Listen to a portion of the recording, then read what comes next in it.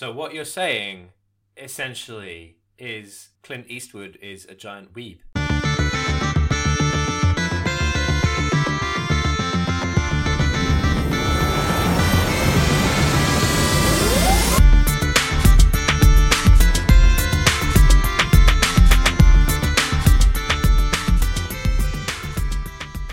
Hello, and welcome to House of Bards. This is our 20th episode. It is! 20 episodes of doing this shit, and you're still 20. here. 20, hours of this crap. Yeah. And I suppose fittingly, for me, Alex, and my co-host, Beth, Yeah. on our 20th episode, we actually have a relevant and potentially important topic to talk about. Oh my god, finally, right? I know that our listeners will be shitting themselves. I mean, not to say that previous topics have not been good. No. But I feel like a few of them have been quite as strong as this one, because I think if you're active in the sphere of D&D, specifically the most recent edition, this affects you probably quite a lot in some way. Mm-hmm. So today we're going to talk about the 5th edition Open Gaming License and you. Mm-hmm. So I kind of wanted to do this episode earlier because it is a very you've got to get on this hot button issue when it happened, because I don't actually know who is expecting the OGL to come out.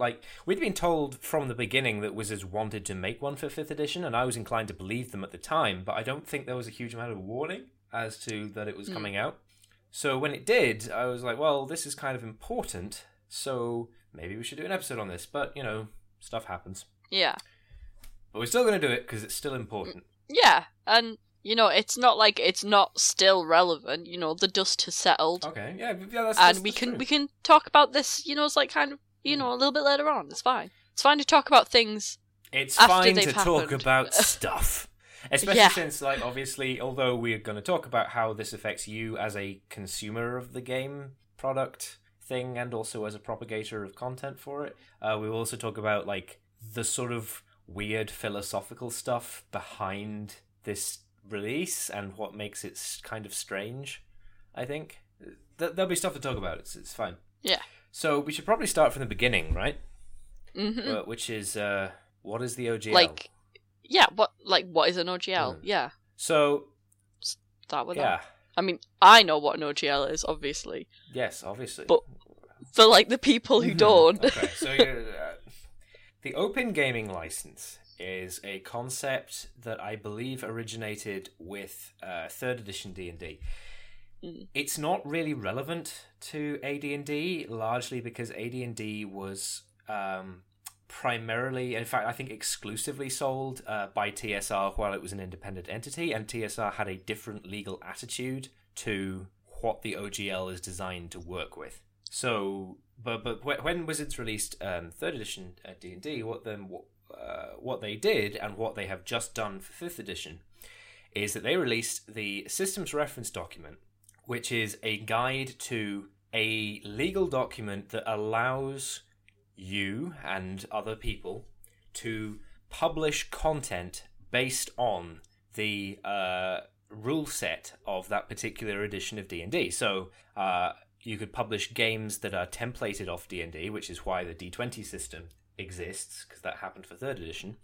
But you could also publish your own D&D modules.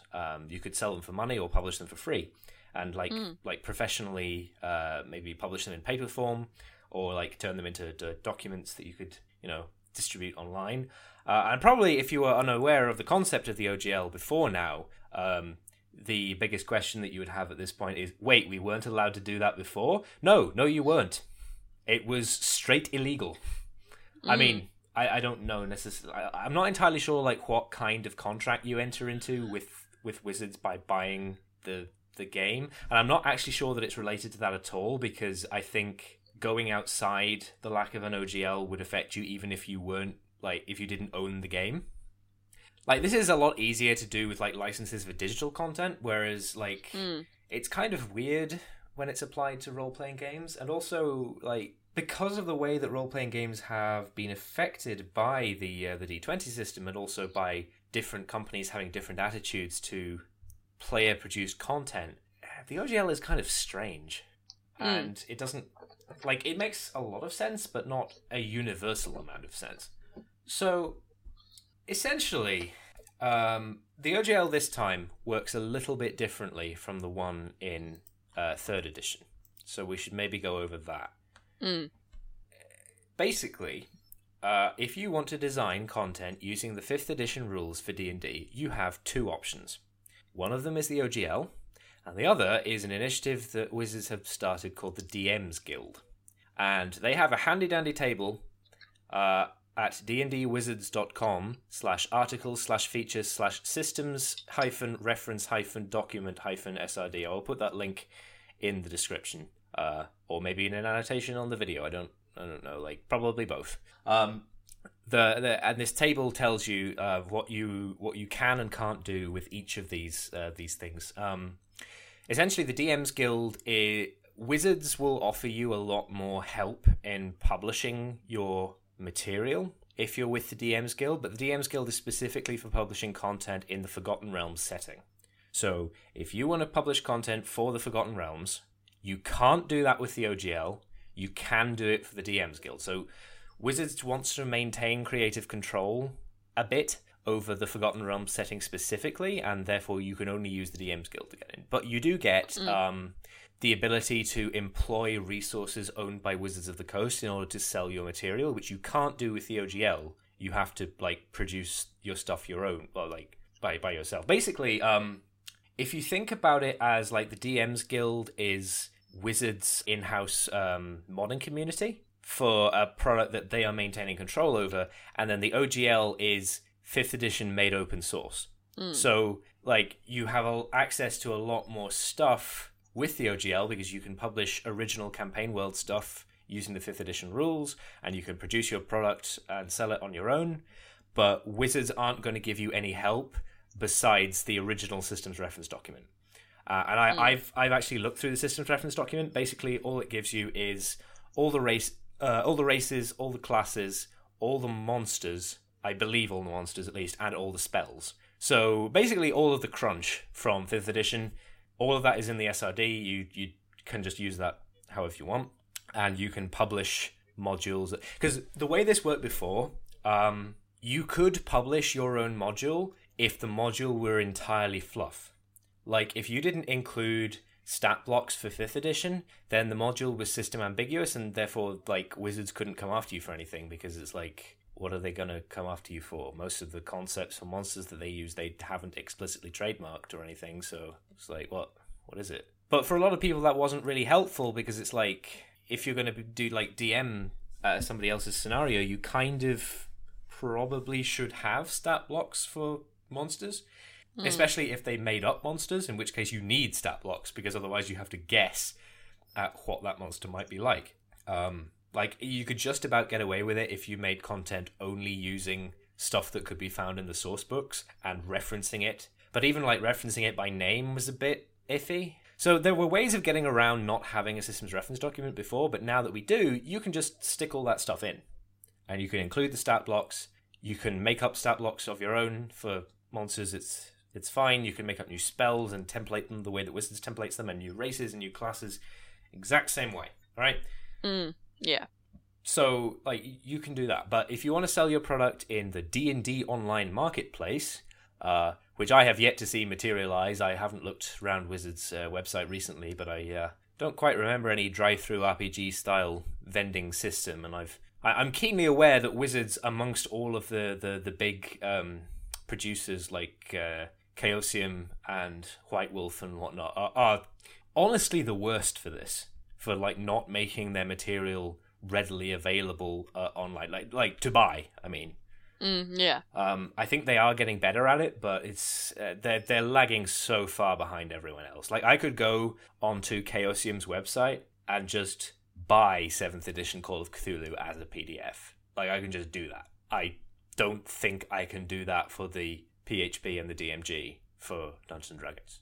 I'm fairly certain you can't, no. I think you can get a PDF of the starter kit or definitely the basic rules, and you can get that for free. But Yeah. I think you maybe can buy the starter kit as a PDF. But it's shit. But apparently there is something called the D&D Online Marketplace, and if you sign up for the DMs Guild and you want to make content for the Forgotten Realms, you can sell your content on there. There's some like weird advertising bullshit on this table, which I don't think is particularly relevant to Vend. But something else is that if you publish using the DMs Guild, Wizards will consider your content for additional official publication, which is cool. But I don't really think you should get hung up on that. No. For reasons that I'm going to go into later, and I think Beth can probably help me with that. Yeah. But also that if that happens, and this is listed as a separate point in the table, but it's heavily implied that they would publish your content first before they did this. Your content will be considered for inclusion in digital games. Yes. It will be. It will be considered. That is what they say. So presumably we can believe them. I want my content considered for inclusion in Wizards marketing. So I would say don't get your hopes up that this will happen. But if you publish through the DMs Guild, essentially Wizards reserves the right and may consider to turn your content into additional production for Wizards. And I'm not saying it wouldn't be really cool for stuff that like you originally wrote to turn up in like the next Baldur's Gate. Like that would be awesome. But Yeah. I don't really like. I think these are two really very separate things. They both seem good, and I'm actually kind of glad that like the way it's set out, it very much looks like the DMs Club is Wizards' way of monetizing player content and like actually trying to benefit off the existence of the OGL, because that was a big problem with the 3rd edition OGL, was that it was arguably bad for Wizards, even though it was incredibly important to role-playing games as a medium. They're trying to like monetize player content without killing the golden goose, so to speak. Like they want the OGL to function roughly as it did before, because I think they've seen just how important it is to like a successful edition of D&D. Yeah. But they still want to be able to actually like, harness player generated content. And this is the thing, right? Really all this is the OGL and the DMs Club and any other initiative that Wizards starts to like, allow this kind of content is really just the formalizing or the sanctifying of the relationship that players have with the producer of the content anyway. Like, I'm not saying that before the 3rd edition OGL, people did not publish their own content for D&D, and it would be ridiculous to say that I was. Because that's not how it worked. The OGL is Wizards recognizing that people will and must do that, like within the ecosystem of the game being popular anyway, and providing both permission and tools for people to like publish at a professional level. Yeah, it's like that like Wizards in terms of tabletop, they're a little bit not entirely unlike Bethesda being like, here's the modding kit. Yeah, and it's like I actually have a note here. Fallout 4's construction kit isn't out yet. People are still producing mods. There's a lot that you can do just with changing around the resources within the game, and there are a number of like custom modding tools from the community that exist at the moment that are a lot rougher but still function roughly the same way. And like that's the thing. People would mod the games even if Bethesda didn't give them full reign and the tools with which to do so. Like, that's just the way it works. So really, Bethesda's creation kit and Wizards OGL are sort of ways of recognizing how important user-based content production is to the ecosystem surrounding the playing of the game. But it's kind of different with role-playing games, isn't it? Because a little bit, yeah. Like, role-playing games only exist, really, as like a sort of network of connected persons engaging in the action of content creation. So it's kind of weird because the OGL is essentially Wizards allowing you to do what you have to do anyway in order to functionally play the game. Yeah. But at like a professional publishing level. It's Yeah. strange because it's like it would be weird if they didn't allow it, and indeed that's probably one of the reasons why 4th edition was so fucking weird. But Yeah. it's like people are gonna do it anyway, so it's really more the biggest. I think like the biggest benefit of the OGL being released is to Wizards, because then they have like a formalized stance on this is how we respond to users generating and attempting to share their own content using our materials, which is the whole fucking point of like actually being a DM like serially to begin with. So we can't not let them do that, because that sort of hamstrings the entire game, as it were. And I think that's why I got a note here that this is not a cat that can be put back in the bag. I think the mistake was in thinking that having made the OGL for 3rd edition, you could just not have one for 4th and that would be fine. It wouldn't. Like, since the concept of the OGL began to exist, any successful version of D&D going forward, I think, is going to have an OGL or equivalent document. Just because... people will expect one. They will expect an OGL going forward. And the community that was built from interaction with definitely the 3.5 OGL, which is the problem that they were going to run into now, and now the 5th edition OGL, that produces user... Like, imagine if there were a new Fallout or Elder Scrolls game, and Bethesda said, not only are we not releasing modding tools for this, but we do not officially support modding this game. Can you imagine, like, how much of the community surrounding those games would just grind to a halt just because of the like ephemeral like portion of the user base that's devoted almost entirely to like user creativity through modding? It's the same thing here. We don't have to imagine that, because while Bethesda haven't done that, other game devs and other game producers have went, no more modding, or they've like reduce the tools or the ability to do it to such a degree that it makes it fucking pointless. Like, look at the devolution of the Sims game, where you have a massive modding community in the 2nd game, a slightly smaller one in the 3rd game, but there's still a modding community, to the completely, like, non-existent one in the 4th game. Yeah. Because absolutely. we just effectively don't have the tools or the means to do it. Yeah, and it's like, I think Wizards recognize that they're going to have to do this going forward. There isn't... Yeah. But there's also the fact that community is kind of a juggernaut. It will continue to produce that content in some format, regardless of the presence of sanctified documents from Wizards in the future. So really, Wizards' only choice is to produce those documents just so that they have a stance on that content. Like, this isn't really something that they have a choice with. Yeah. I mean, it's like, look... It doesn't matter what thing you have, and it is a little bit different for tabletop role-playing games, but it doesn't matter what piece of art or content or whatever you create, people are going to create transformative works with it. Yeah. And I kind of include game mods in transformative works to an extent. They are transformative works. Yeah. That's literally what they are, perhaps even more literally transformative works in the case of like mods for video games than most transformative works, because they literally transform the original product rather than replicating the original product in a transformed way, apart from like total conversion mods that replace the original executable or something. Yeah.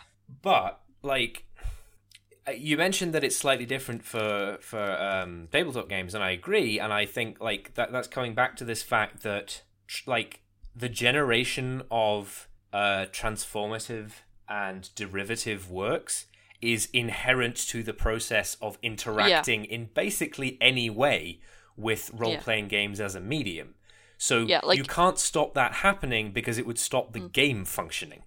Yeah, like Dungeons and Dragons does not work without people to play Dungeons and Dragons. Otherwise, it's no fucking point. Yeah. Because that's what the whole thing is about. It's like, and imagine the most restrictive version of this. Imagine you are not allowed to play anything other than modules produced by Wizards, set in Wizards-approved settings, which for 5th edition at the moment is just the Forgotten Realms. I think they'll probably bring more in later. Yeah. I'm pretty sure that they want to bring Ravenloft in as soon as they can. Like, Ravenloft is mentioned in the DMG, so I'm pretty sure it canonically exists in 5th edition. But for the moment, it's the Forgotten Realms, and only like modules released by Wizards, okay? Even then, you're still going to get a huge amount of derivative and transformative work based on the DMing style of the DM and the creativity of the players. Because the game only exists in like the conversation space between like within the table. That's like, it's not real. Yeah. And I mean that not just in the it's just D&D, it's fucking swords and goblins and shit, it's not real, but also like even when you are playing the game, the conceptual idea of the game as an object to be interacted with is not real. It is a microcosm of a social construct, if you like, because we're getting a bit technical apparently. But I hope you can understand what it is I'm saying here. Like the game only exists because everybody at the table agrees that it exists and is willing to interact with it in the same way. Yeah, but at every table that will be different, so it's still a derivative transformative work. Yeah. So there's nothing they could do to stop this. And it would be weird and bad for them to try and stop it, because then that would stop the product that is actually making them money from functioning correctly. Exactly, so, yeah, the OGL is just them formalizing their relationship to that and allowing tools, and that's good. Yeah, use the system reference document. I would rather companies see the benefit of transformative works and use the generated content, even if that means they're making money from it.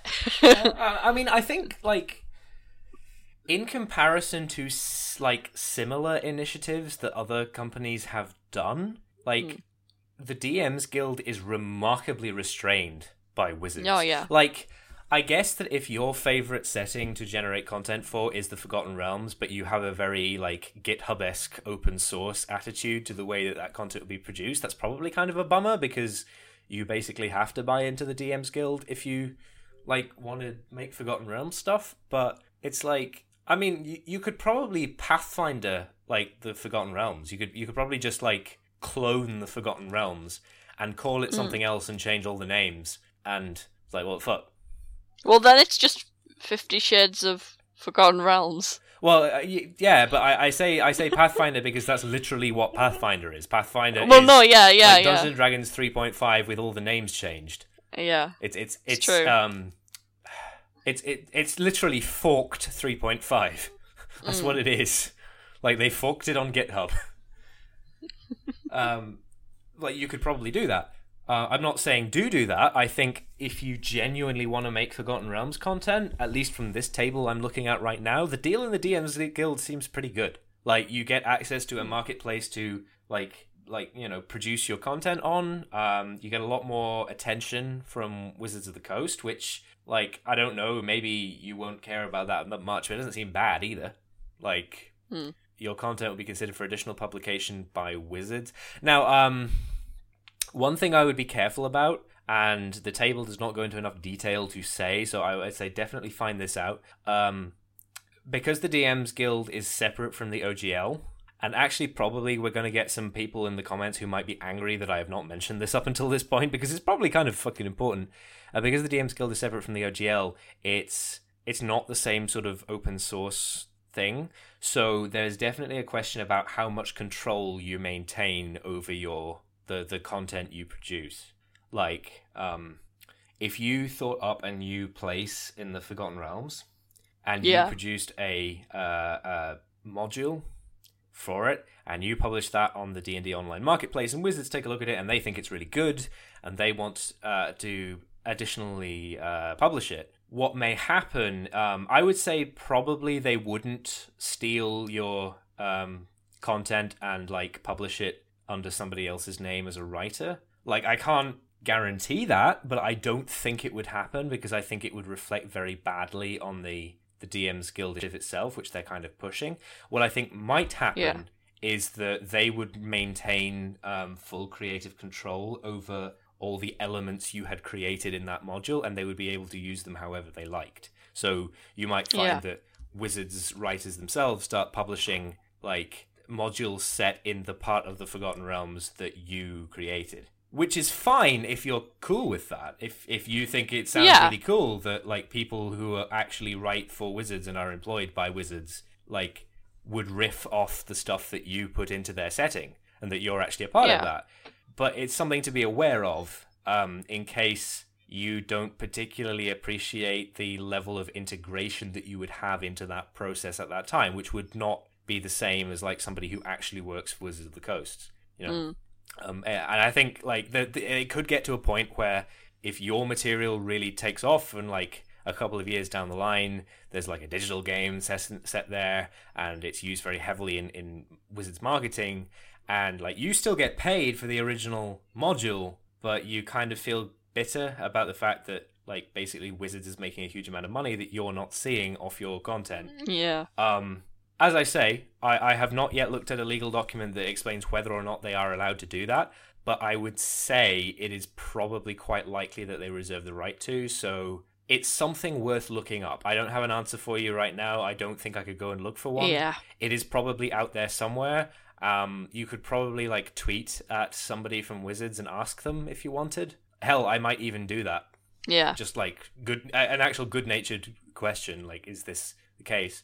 If I do, and I get an answer back, then I will probably let you know on the next episode, because that seems like it would be relevant information for people. Yeah. But yeah, like, other than that, it seems a pretty good deal if you want to make stuff in the Forgotten Realms. I'd say just once you find that out, like, go for it. Yeah. And for everything You know, else, there's the OGL. Which is really all we asked for, right? I mean, we didn't even ask Yeah. for it, we just kind of expected it, which is what Yeah, I've got well, written down yeah. here. It's like we You just know. expect it now. And we will continue expecting it for any version of the game going forward that is supposed to be successful at all, you know, just because it's kind of required. At least as long as, like, Wizards' characteristic way of interacting with the user base. Because it's not quite the same, is it, as, like, if I write a novel and somebody writes fan fiction of my novel, I'm not going to go after that person legally. Not only because I believe that most fan fiction, at least, is a sufficiently transformative work that there are a few legal protections on it, but also because I'm not a fucking arsehole. But that's not the same, like me being an author who wrote a novel and that novel has fan fiction, as me being a company that produces a game that actually functions off the back of transformative and derivative work. Like, Yeah. that is the entire body of how the game itself works. It would be kind of weird for Wizards to say, hey, we're going to like ban the thing that is actually making us money. So it kind of makes sense that they would do this. Like, definitely. Yeah. So I guess in conclusion, the OGL looks fine. Sucks to be you if you want to publish open source content in the Forgotten Realms, but, you know, What can you do? what can you do?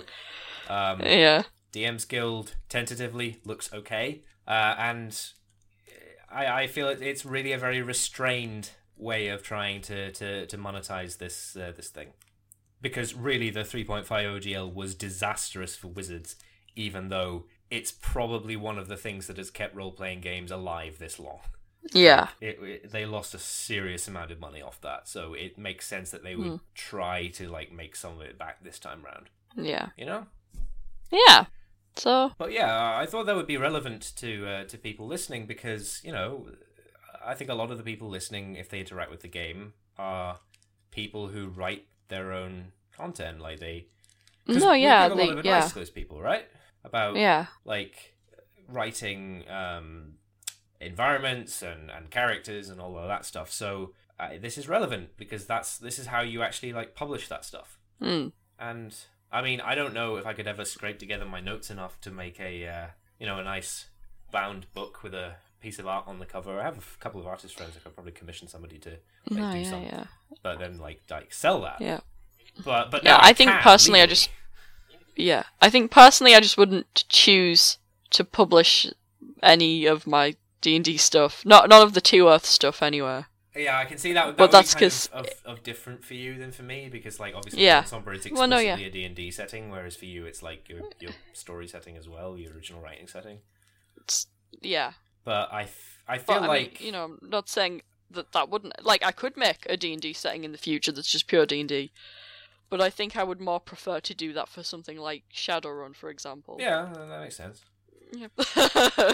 Oh, but remember, of course, that now don't quote me on this. I know the 3.5 OGL does. Allows you to essentially make derivative games based off this. Dang, really? Yeah, that's literally all D20 games. That's why they exist. Oh, yeah. The 5th edition OGL, I think, just from reading the SRD, looks kind of more restrictive, but I don't know. I would actually have to consult, like, maybe not a lawyer, but somebody who knows a bit more about this stuff. Yeah. Yeah. I think, though, actually, I would, like... I don't know if they let you, but I would fucking love to do an Age of Rebellion. So I would publish it for the Star Wars RPG. Genuinely. Yeah. I'm super into Star Wars, and I desperately want to do an Age of Rebellion episode. One day. I have actually played the original Star Wars RPG recently. Because one of my friends got it for cheap off eBay. It's... the system itself is actually, like, fine. It's just that the scenarios that come with it are apparently not very good. They're a bit, like, teenage fanficky. There's stuff in there that really doesn't make any fucking sense and is just included to, like, look cool. Yeah. But yeah, it's I personally don't have a huge amount of interest in publishing, like, RPGs based on 5th edition D&D, so I'm not really that interested in finding out whether that's something you can actually do. But it does say I want to design content using the 5th edition rules for D&D. Like, there's probably a good distance that you could stretch the concept of a transformative work, but would be classed as, like, a scenario. Like, for instance, you can do D&D in space, and it's like, it's not really functionally different rules-wise from normal D&D. No, not really. But it's evidently, like, a transformative work that was not intended for the original game. No, because... Kind of. Different. Actually, I feel like no, because, like, a lot of the like monsters and stuff that were originally from the Spelljammer setting are now, like, those of them that are still in the game are like in suitably spacey like places, but they're in places like the astral plane now. Like the Githzerai, I think they're called. Yeah. They used to be like a Spelljammer monster, and now they're in the astral plane. So it's like Spelljammer not confirmed, so possibly like sci-fi space D&D not a thing in 5th edition. So no. So there you go. A transformative work like that would be unintended. Yeah. But I've always sort of... I do kind of... Ever since going on to homebrewdnd.tumblr.com... Oh, Homebrew D&D is great. I should acknowledge that much of that Tumblr is scraped from a particular subreddit. But it's... But it's a great, like, collection of all that stuff, because it's... I recently saw the gunslinger class, and I was like thinking, shit, wouldn't that be cool to put in? Yeah. We do a Western fantasy scenario, which, to be honest, 2 Earth is like almost halfway there because of the trains and stuff. 2 Earth is, I think, historically about to become steampunk, but not quite there yet. Yeah, you're probably kind of right with that. Whereas, like, Dawnsumber is weird because it's very, like, geographically distinct in terms of technological advance. And, like, there's, like, most of the Southeast has not even reached the age of sail yet. But, like, Relent has gunpowder, but not a bunch of other things. Yeah. So if you were, say, a gnome or a tiefling from Relent, could you be a gunslinger? Probably no, because I think they only have cannons, not, like, actual guns. Yeah. To be fair, the part of 2 Earth that is actually probably most technologically advanced is, like, the eastern continents. And that is kind of a mishmash because of, like, the genre influences for it were both Western movies and samurai movies, which makes sense because they're kind of, like, a lot of Western movies are adaptations of samurai movies. But set in so the it would Wild make West. sense. Yeah, it would just make, like, a lot of them are like, they're like, an American director was like, I want to do a American adaptation or an American version or a transformative work, if you will, of this samurai. So that's why if you ever watch a samurai movie, you're like, wow, this is a lot like a Western. That's why, because Westerns are all samurai movies. So what you're saying, essentially, is Clint Eastwood is a giant weeb. Yeah. There you go. That is the takeaway for this episode. Not a big as weeaboo as Quentin Tarantino, who really does love westerns and samurai movies. Fair enough. That man is the biggest weeaboo in Hollywood. I don't actually have a problem with believing that Quentin Tarantino is a secret weeaboo. That's not actually Yeah. a concept that I'm struggling with at all. No. But anyway, like, so I was like, okay, well, wouldn't it be kind of neat if I kind of put, like, the whole, you know, like, outlaw, bounty hunter, gunslinging, kind of like Stetson, like, riding around on horses and kind of like a deserty kind of place and, you know, like technological age, and then put it with kind of like feudalism and like, you know, swords Oh my and god! samurai. Feudalism adjacent, gunpowder wielding, like industrialism. Wow, Yeah. Beth, you are the biggest fucking weeb. Because that is, I'm pretty sure we have mentioned this on a very early episode of the podcast, but that is literally what happened to Japan. It is, yeah. But like, I just decided to put like Western shit in as well. So I was like, yeah, you've already made the case, I think, for putting Western shit in there. Like, just listen to the previous 5 minutes of the podcast. We'd be like, okay, that is Beth's justification for putting Western shit in there, and I think it holds up. Yeah. Oh, you know, I look, I like anime, okay, and I'm not ashamed about it. Some anime is very good. I'm not disputing that. I personally found it very difficult to get into anime. Largely, it's fine. I find out now most anime is garbage, though. But that's just like with anything. Like, very little of it was actually related to the anime itself. It's like, I cannot watch subtitled media, and I am not allowed, apparently, to watch dubbed anime, because the weebs will come for you, and they will crawl into your house at night and murder you. You can. It's just like, it's very difficult to find good English casts. Because... Well, yeah, and it does apparently depend on like when the dub was made. Like, apparently all of the stuff after 2004 is better than the stuff that came before, like, as a unit. And, like, a lot of it is still not good, but it's better in general. Yeah, kind. It depends on the company. It depends on the cast. It depends on, you know, like, Full Metal Alchemist dub, fucking amazing. Or in High School Host Club dub, not that good. Tsubasa Reservoir Chronicles, not that good. Cowboy Bebop, probably better than the Japanese dub. Bacano, really good. You know, and so, I've mentioned, I think, before that I can now never watch Attack on Titan because I started watching it in Japanese and then I was like, this is actually too strenuous and too difficult. And then I stopped, and then when it got dubbed, I was like, I will try and watch this is wrong. This is bad and wrong, and those characters don't sound like that. And then I couldn't. There was also the fact that, like, I was really not sure if I was on board with Attack on Titan. Like... it was weird. Like, there's something really unsettling and unpleasant about the art style, but I could never put my finger on what it was. But I think a lot of people have that feeling, because you can't really identify what it is. You get that a lot more, I think, in the manga as well, but I think that's largely because Hajime Asama didn't really learn to draw until, like, 8-9 volumes in. Maybe that's a bit mean to say that. Like, he's really good at doing, like, unsettling, horror, creepy stuff.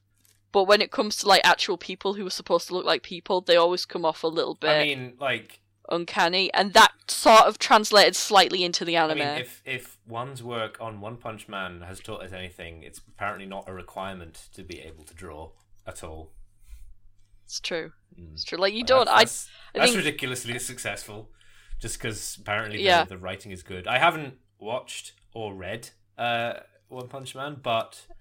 the concept seems like pretty self-aware and well-written to me in terms of how it's laid out. So I might try. I mean, it's really nice that, like, One Punch Man was, like, the writing was so good that the artist of Eye Shield, who, by the way, is, like, he's, like, insanely fucking good, right? Like, the shit that man can do with alcohol markers is basically fucking witchcraft, okay?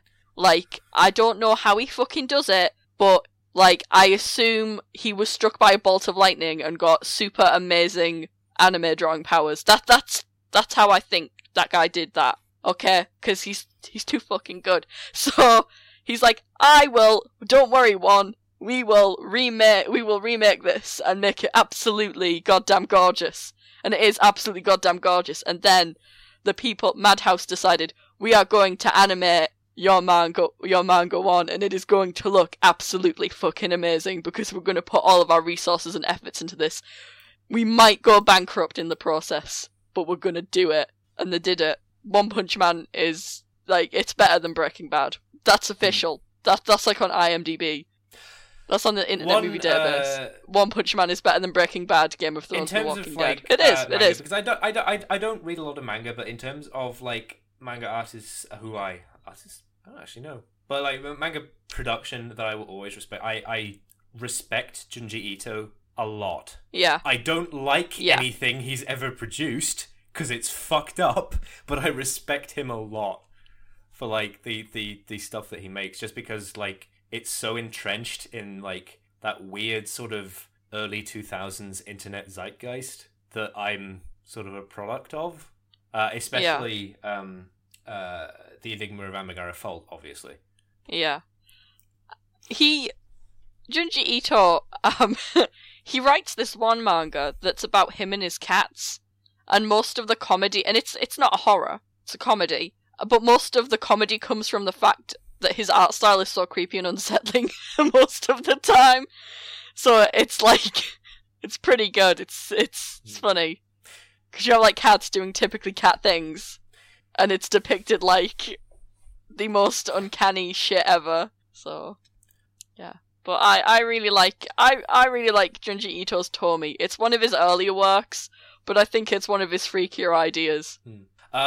This is a great conversation about manga and anime that we are having, but it's not fucking relevant. No, I wasn't like particularly worried about it not being relevant because I kind of said everything I wanted to say about the OGL. But I have just looked and found there is a Reddit AMA thread with a D&D product manager who, two D&D product managers, Mike Merles and Chris Lindsay, except apparently the person running the AMA is Trevor Kidd. Wizards of the Coast answered people's questions. So here's something interesting. You are in the clear to publish Kara-Tur, Al-Qadim, and Maztica content under the Dungeon Masters Guild because they are all continents on the same world as Faerun in the Forgotten Realms setting. So even though they're treated as separate settings, or at least I know in the past Al-Qadim was, they are fair game for Dungeon Masters Guild and presumably therefore not fair game for OGL. Confirmation there are no PDF copies of the core rulebooks available for sale. So, by the way, like my personal stance is that it is entirely acceptable. Obviously, Wizards might object, but I don't have a problem with the idea of pirating OCR'd PDFs of the core rulebooks if you own the physical book, but you just want an OCR'd. Like, sometimes people want an OCR'd PDF of the core rulebook because they want to search something and the index in the book is kind of shit. Like, for a long time, I was really bothered that, like, my Dungeon Master's Guide PDF wasn't OCR'd because I think that's really important.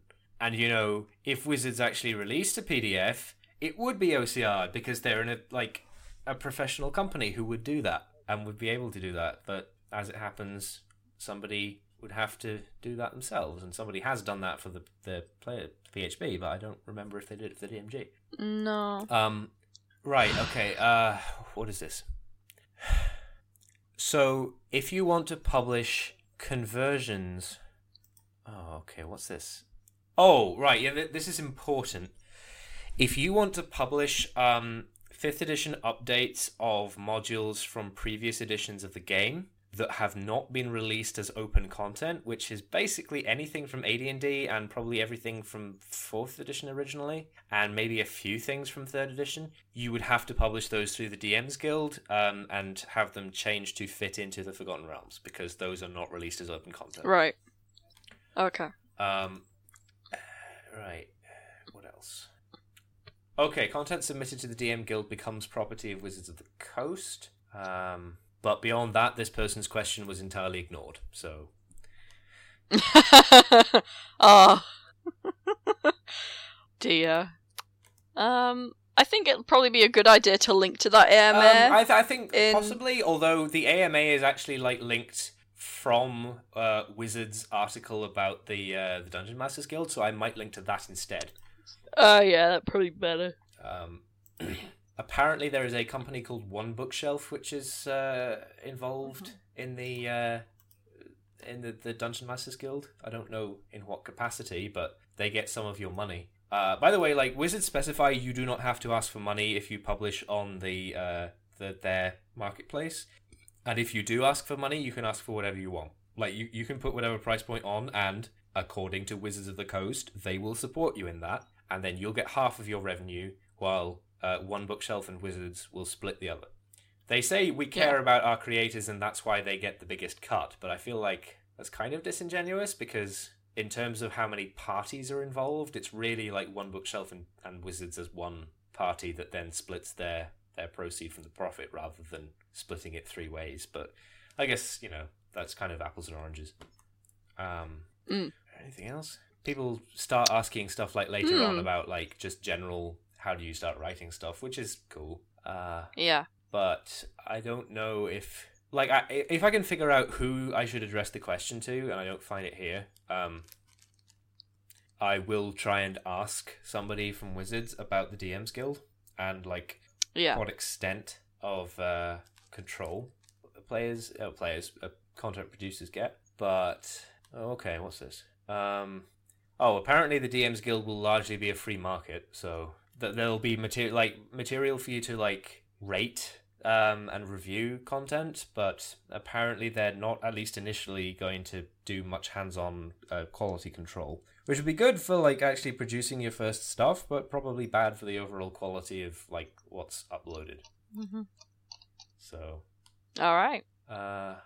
Eberron is not allowed for the. Oh no, Wizards will not publish 5e Eberron material, but also Eberron does not fit into the DMs Guild. A lot of these questions are about the Adventurers League, which I guess is relevant because that kind of affects them, but I don't know a lot about organized play. I don't really know anyone who does it for D&D. But yeah, I think that's probably us. Now the OGL's out, I might actually release some of my own content. I don't think I'm going to publish it for money or anything unless I actually scrape together the notes in order to make a proper full-length scenario. Even then, I don't. The problem is I wouldn't release the Lonely Cavern as is, because I think it's a really silly scenario and it's not good. Yeah. And third level characters meet and kill a god at the end. Well, you don't kill it, but defeat a god at the end. And it's not good. But I don't know what I would replace it with, because it would have to be something else from the Isle of Bells. Yeah. No, I get you, I understand. But if I could get maybe some of my one-shots, actually. I feel like maybe some of those. I could scrape together the notes for them and just get some maps and stuff, and it'd be good. And maybe I'll do that now that the OGL's out. Mm-hmm. But, yeah. That was us. So this has been House of Bards. Yeah, I'm Alex.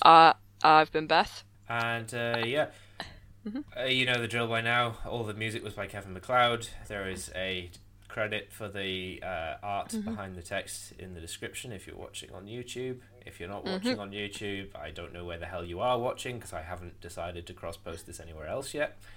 Yep. If you have any suggestions for topics, leave them on whatever commenting this format you're watching allows. Or if you have tweet us or send us Tumblr messages. I am Cleaver Crumish in both those places. It'll be down below. Yeah. If you have any questions for future Q&A episode, send them to us. We are getting a few, and I think we might have enough soon. Maybe. I don't know. Maybe. That's obviously, again, if you send us anything, make anything for us. Yeah. Our words inspire you somehow. If you want to, write a fucking scenario based on the things that we've taught you now the OGL is out, sure, do that. That would be kind of weird, but we'd probably, read bits of it. Yeah. That'd be cool. See that stuff. Fan art also. We've received some very amusing fan art in the past. I've even used some of it, I think, as... have I used some of it? I don't think I've used any of it as background art, but I enjoy it very much. No, yeah. Especially the shitty Photoshops. Yes, we love those. They're good. Yeah, they're good. But yeah, that was us. And we will, I guess, see you next time. Yeah. Bye. Bye.